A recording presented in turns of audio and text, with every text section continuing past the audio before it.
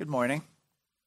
So good to be with you today as we come to worship our risen Lord and Savior. It's really a blessing, and I appreciate your pastor so much. Got to know him as we got him ordained. That was several years ago, it's been a great privilege to have him, his dear wife, and your elders as part of our denomination and your church family. Our scripture reading from Psalm 139 is a Psalm of David, and this is the gift that God has for you this morning as we hear the word of the Lord.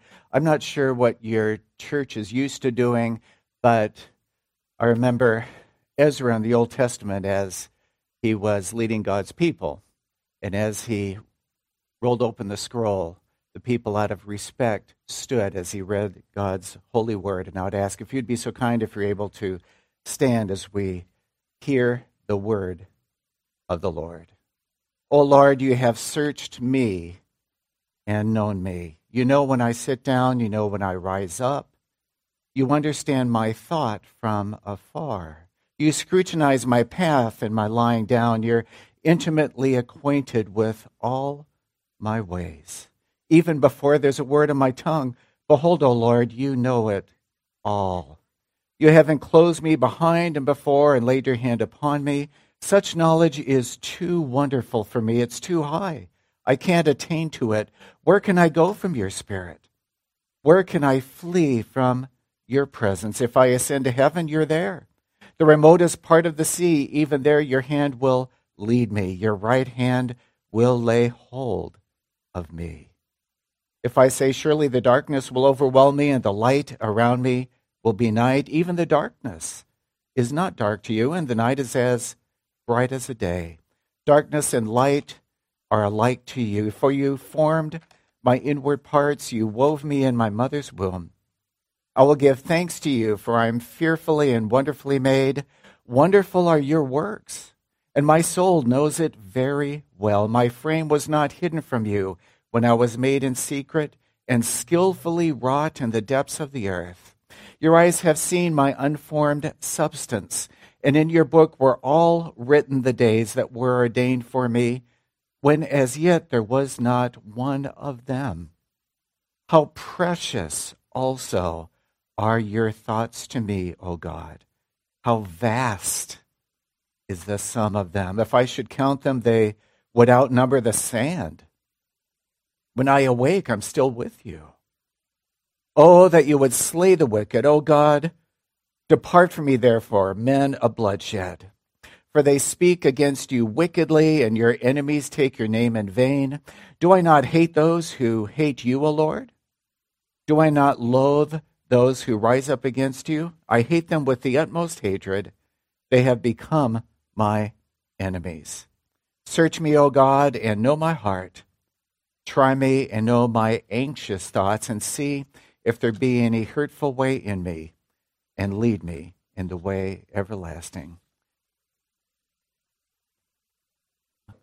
I told Steve I was going to tease him as we turn to God's Word, and that is that your pastor is a great example to follow in so many ways, but not this morning as they're leaving. And I hope you'll just take that as a little joke.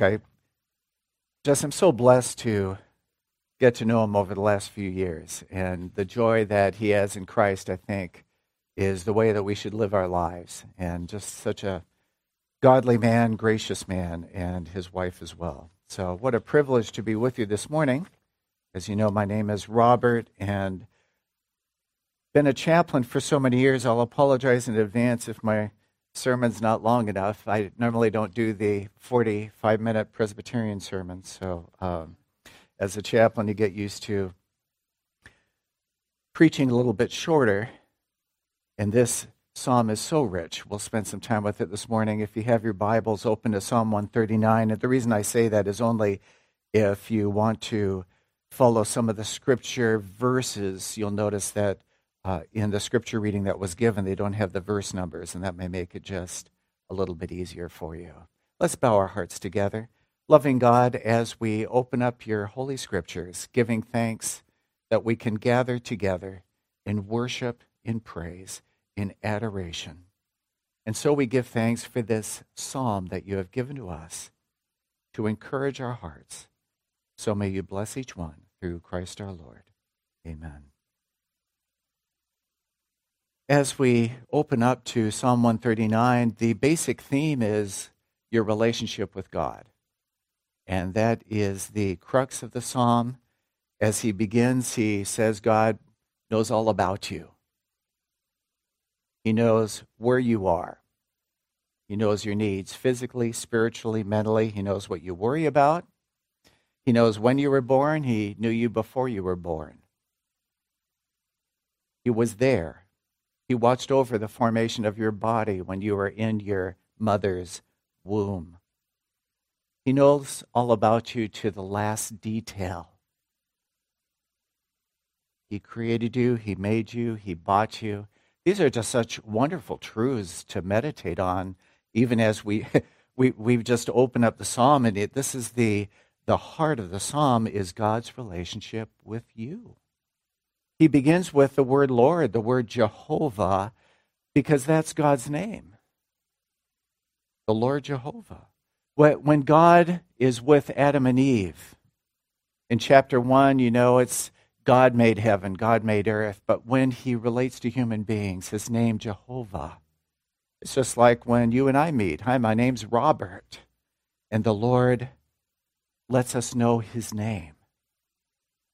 He knows you by name. And there are 3 wonderful points here. There are actually a lot more, but being Presbyterian, we somehow always break them down to 3 points. And the reason the sermon is called God is Knocking, is for a reason, because we're going to look at 3 words that are repeated at least twice in this psalm. And normally when that's done, especially in Hebrew poetry like this, it's done because as they would sing the psalm, they would come across the word twice. And the idea is that God is getting our attention more than once. If we didn't catch it the first time, well, you're in luck, because he'll bring it out again to make sure that we understand these essential points. And so in verses 1 to 12, as we start, the first double knock word there is the word to search. O Lord, you have searched me. And the reason it's a double knock word is because if you look at the end of the chapter in verse 23, you'll see the same word again, kind of like 2 bookends at each end of this psalm. Think about what it means to be searched. Perhaps you've been to the airport where your beloved pastor and his wife are going. You go through TSA and you get the advanced search. That happened to me, by the way, going to Kuwait. And of all the people they picked on the aircraft, I was the one that was the non-Muslim without, and I thought, I'm sure this is not a random search, because they didn't search all the others. Just in that very detailed search all over to make sure I wasn't carrying anything. And the idea of search here is similar. It's the idea to thoroughly examine.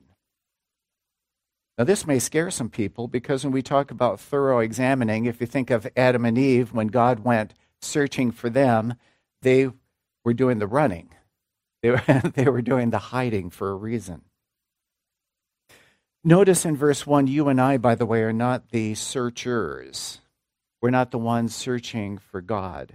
And it's kind of a side note, but the reason we structure worship the way we do in our Presbyterian churches is done as it's prescribed in Scripture. We don't do seeker-sensitive worship because there's really nothing biblical about a seeker. The seekers they're running. They're hiding. It's God that does the seeking.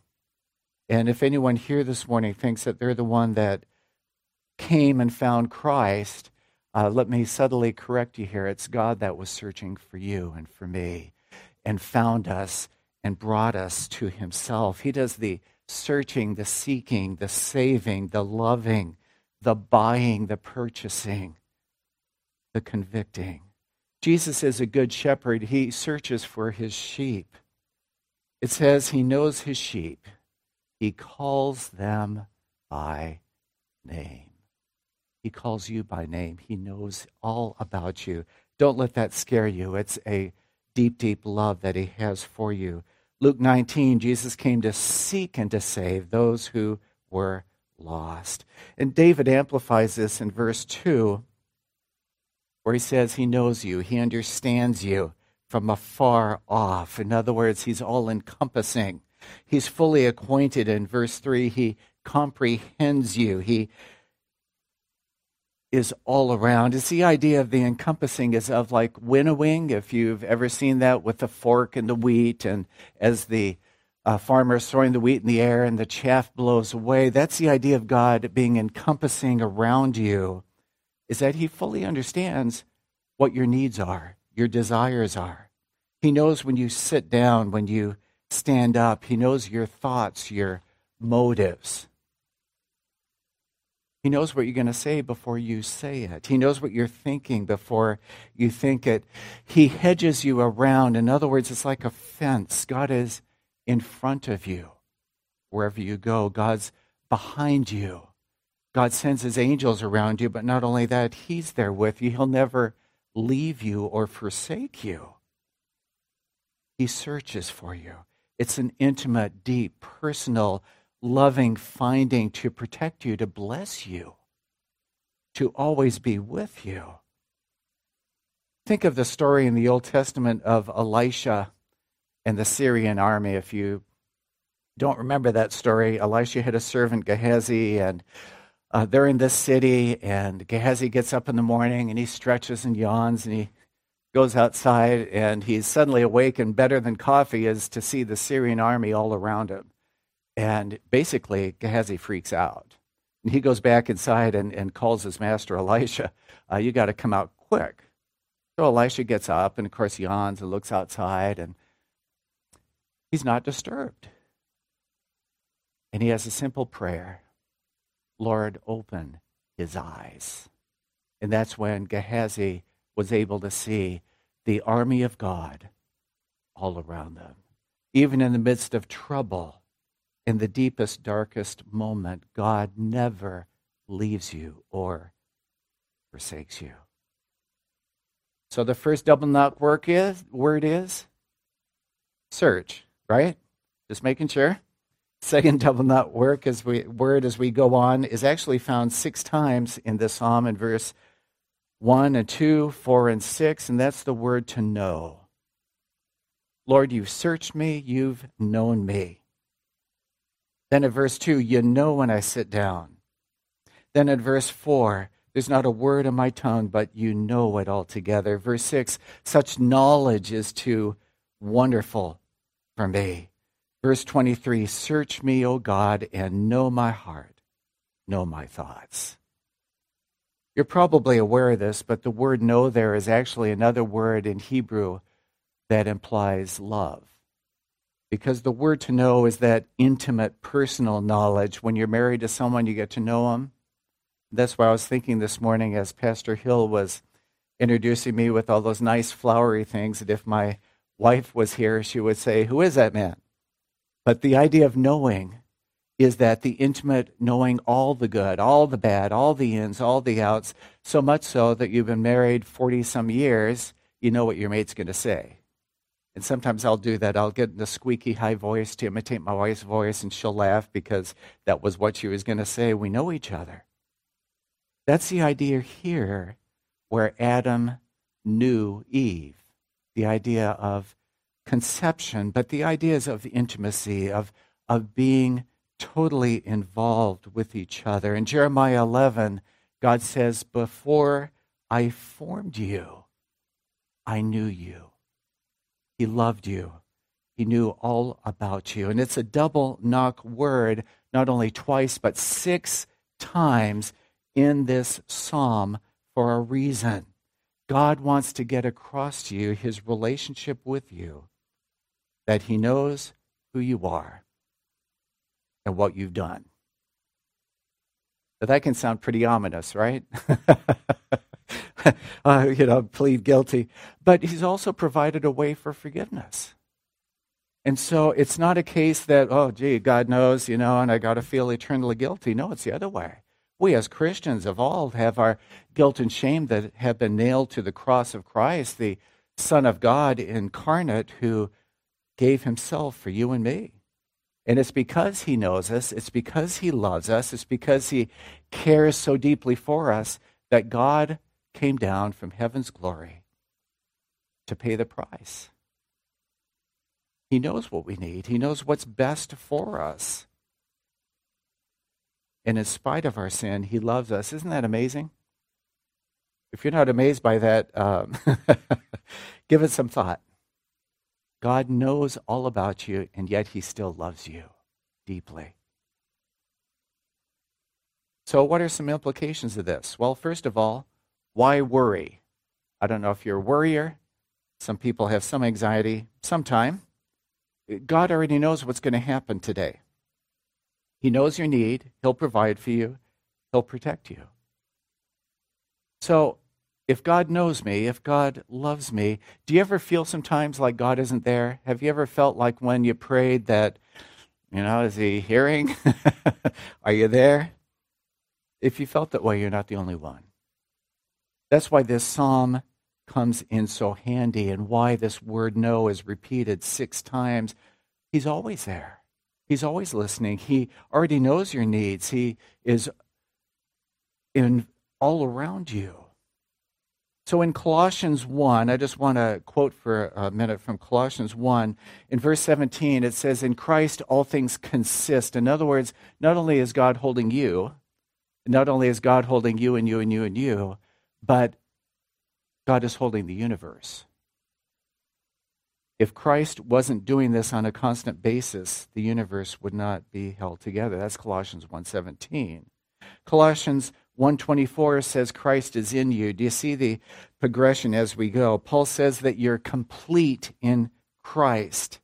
If I could borrow from Renee Zellweger, he completes you. He completes you fully. In Colossians 3:4, Paul says, Christ is your life and mine. When you fall in love, what do you want to do? You want to live with and for that other person. And so it is with our relationship with God. Perhaps you remember that hymn, Oh, the deep, deep love of Jesus, vast, unmeasured, boundless, free. I love the ocean. And I picture being in the ocean, if you've ever done that, or if not, maybe in a swimming pool where you're surrounded by water. Well, picture that as a love of God. And wherever you go, the ocean is there. That God's love is going to surround you every moment of every day of your life as he watches over you till he takes you to glory to be with him. Think of what it's like to be an unbeliever and not have any of that to trust in. No wonder they act so chaotic and crazy. But we don't have to act that way. In fact, that's Paul's prayer for us in Ephesians 3:18. To understand, to comprehend what is the breadth, the length, the depth, the height, to know the love of Christ, which passes all knowledge, that you might be filled with the fullness of God. How does that come? As we meditate, we start to understand, wow, this is overwhelming love. This is love like I've never known or experienced before. That's the idea in this psalm when it talks about God relating to you and searching you, and then he knows you and he knows all about you and cares deeply for you. So let me ask you an important question here. It's a very important question, actually. Do you know him? Is Christ your Savior? Is Jesus your Lord? Do you love him? Remember Martin Luther at one point in his conversion said, no, I don't love God, I hate him, because he felt all this guilt and didn't realize the forgiveness that could be gotten freely. But then he fell in love with him. There's a famous theologian, Dr. R.C. Sproul. He defines a Christian as one who loves Jesus. That's about as simple as it gets, but it really speaks to the heart, doesn't it? One who loves Jesus. That's the question. Do you love him? Do you have an intimate, personal, daily, constant relationship with him so that when you wake up the morning, the first thing you think about is Thank you, Lord, that you're with me and your last breath at night before you go to sleep. God loves you. He knows you. That's our second double knock word. The first one is searches, and the second is he knows us. So the third double knock word is found actually in verses 6 and 14. Such knowledge is too wonderful for me. Then verse 14, I'll praise you. I'm fearfully and wonderfully made. In the Hebrew, it's wonderful are your works. As David contemplates, and of course this is inspired by the Holy Spirit, but as he thinks about all these things, in verses 13 to 18, as he thinks about how the body is formulated and all that, it just causes to cry out, this is wonderful. This is amazing. It's glorious. And so in verse 14, the double knock here is in verse 14 where the words are put together there. Wonderful, wonderful, incomprehensible, miraculous. It's repeated twice. It's nipoleti, niplim, wonderful. How wonderful is our God. In fact, there used to be a little song that went that way. Wonderful, wonderful, Jesus is to me. And he is. If you remember Samson and his father Manoah, Manoah and his wife wanted a baby. They weren't able to have a baby. And so this being appears to Manoah one day and says, your wife's going to have a son. And tells him all about the son. And so Manoah looks at this person and basically says, who are you? What's your name? Are you a prophet? Are you an angel? What is this? And the being looks at him and says, my name is Wonderful. My name is Wonderful. That's how God introduced himself to Manoah when they were given the son Samson. He's the God that does the impossible, the one that speaks the universe into existence. That's how wonderful our God is. We take the sun for granted that it's going to rise in the morning, right? We don't even think about it. Well, we should, because it's a sign of God's faithfulness to us. The moon at night, isn't that wonderful? God gave us a night light up there that he puts at night. And the stars to remind us of the covenant with Abraham, and the flowers and the trees with the delicious fruit and nuts, and the birds that sing every morning, and this wonderful symphony of praise to our God. All these things remind us how wonderful God is. His presence with us, the full knowledge he has of you and me. How wonderfully grand and glorious he is. This word wonderful is actually used 71 times in the Old Testament.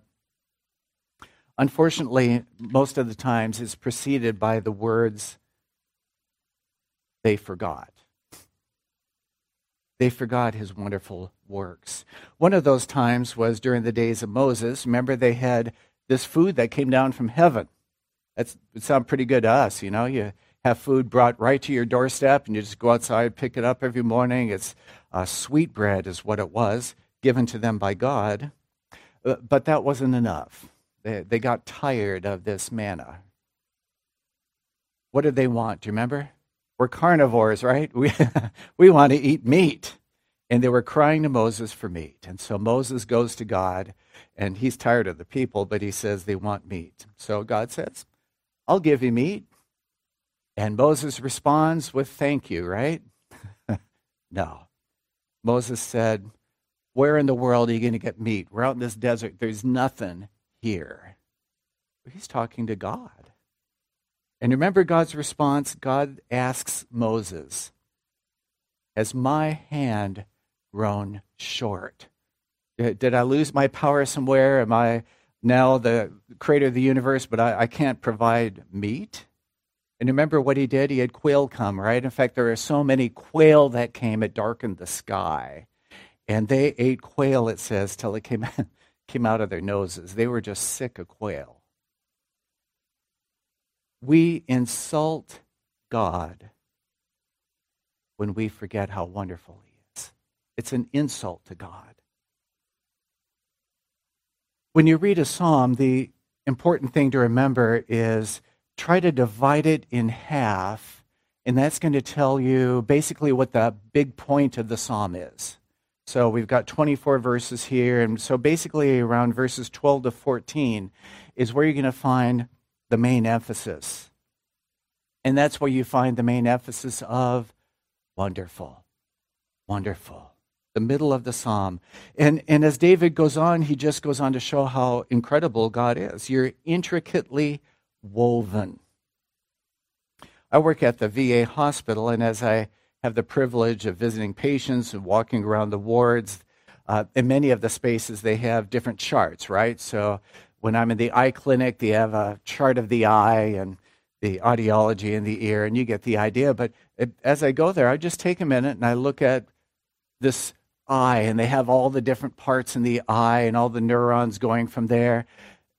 And it's incredible.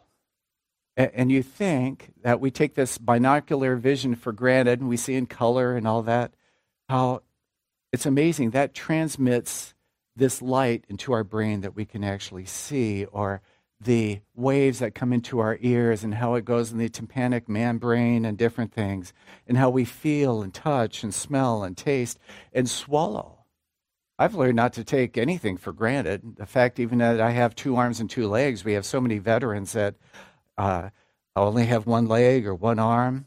How about, do you take it for granted that you swallow? I mean, we have saliva, then you got your tongue, your esophagus, your trachea, and isn't that kind of nice that one closes and the other one, that way it goes down the right tube, you know what I mean? We don't even think about it. When you go to bed at night, do you worry if your heart's going to beat all the way through at night? Hopefully not, unless you have heart failure, I guess. But the point of that is, think of how God made us so that we can go to sleep, we breathe, we have all these things going on in our body, and God made it so we could rest. I know this may seem simple, but it's really just speaks to how wonderful God is. I love birds, and at night God made birds that their feet can lock on the perch. Did you know that? That way they don't fall off. Do you ever wonder why they don't fall off? Because when they do that, they can sleep. Or the little hummingbird that needs to eat every 15 minutes goes in a torpor at night. The body temperature actually goes down to about room temperature, outside temperature, so that they can sleep a full night without needing to eat.